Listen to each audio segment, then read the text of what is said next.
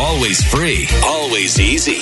And that doesn't really sound like a compliment, but Ken and Kurt on Star 102.5. Imagine being on a first date. You're with the guy. I really don't want to, honestly. It sounds terrible. It does. It really does. When you've been married over 20 years like I have, it's just the thought of going on a first date. Mm-hmm. No. So what do you like doing? Whatever it is, I know I'm not going to like. Oh, it does. I feel for those of you. I do too. Still in the game. It doesn't sound fun. Yeah. But imagine being on dinner with a date with a guy. Dinner, perfect. It's fine. Everything is going well. You're having a great time. And then as soon as dinner ends, he gets up, stands on the chair, and begins singing a Michael Bublé song at the top of his voice while in front of the entire restaurant. That's what happened to this one woman. And she said she sat there and she smiled pleasantly for 3.5 minutes while he's belting out. He did the whole song. Did the whole song. And she started. You don't have to do that, by the way. No. You can do a partial song. Yeah, just the chorus is fine. Yeah. And people clap. It'd be yep. nice. Yeah. Mm-hmm. The whole song, they're like, oh my God, he's doing the whole song. Doing the whole song. So she complimented him and said, that was nice. But before she could say that was nice, she got to that was nah, because he cut her off and began launching into a second song. I was like, yes. She didn't take the offer to drive home. Went for 2 songs. 2 songs. That would be mortifying. Did anyone say if he sang well? I don't know. Okay. Don't know whether or not he sang well. At that point, I don't know that it matters. Not to her. Second song. And then a restaurant, too, okay, he's singing the whole first song. That's great. Good job. Well done. Thank goodness that's over.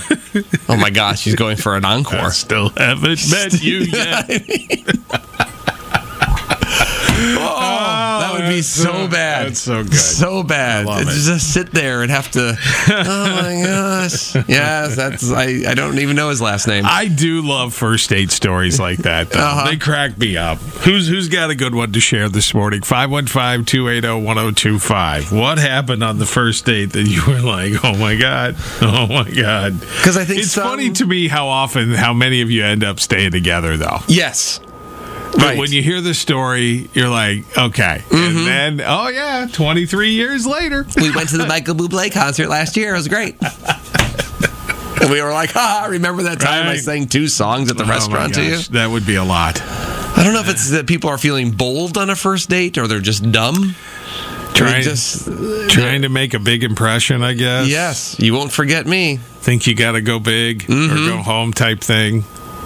You don't really have to. No, just be yourself. Understated is much better. And if yourself is getting up on a table and singing 2 songs, then fake it. Don't be yourself. Don't be yourself. Yeah, that's Do something else. That is never the right answer. Unless you are Michael Bublé. Then you can do that. Then do the whole concert. Yeah, that's great. Anne's on the phone in New Virginia. And all right, Anne, what happened? He confessed a crime to me.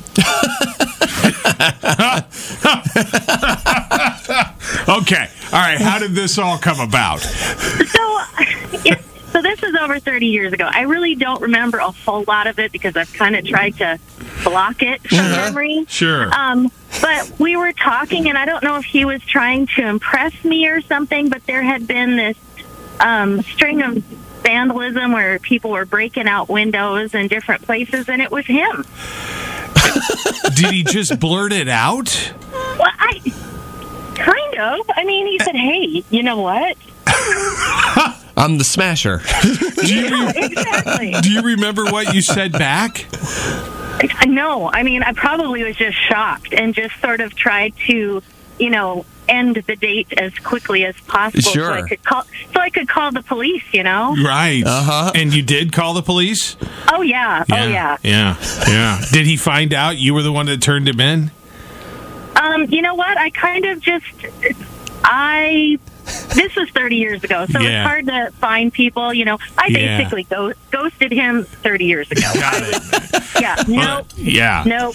Yeah. Never again. You handle things very well. Yes. It sounds like to me. And you, just to clarify, you did not go out with him again, right? Oh, God, no. Okay, well, sometimes they're like, no, I did. We got married. He was interesting. No, I was not going to be Bonnie to his Clyde. No. Thank you, Ann. You have a great day. We appreciate the call. Take care. Bye-bye. Good morning. Ken and Kurt saying what you're thinking, minus all the swears. Star 102.5.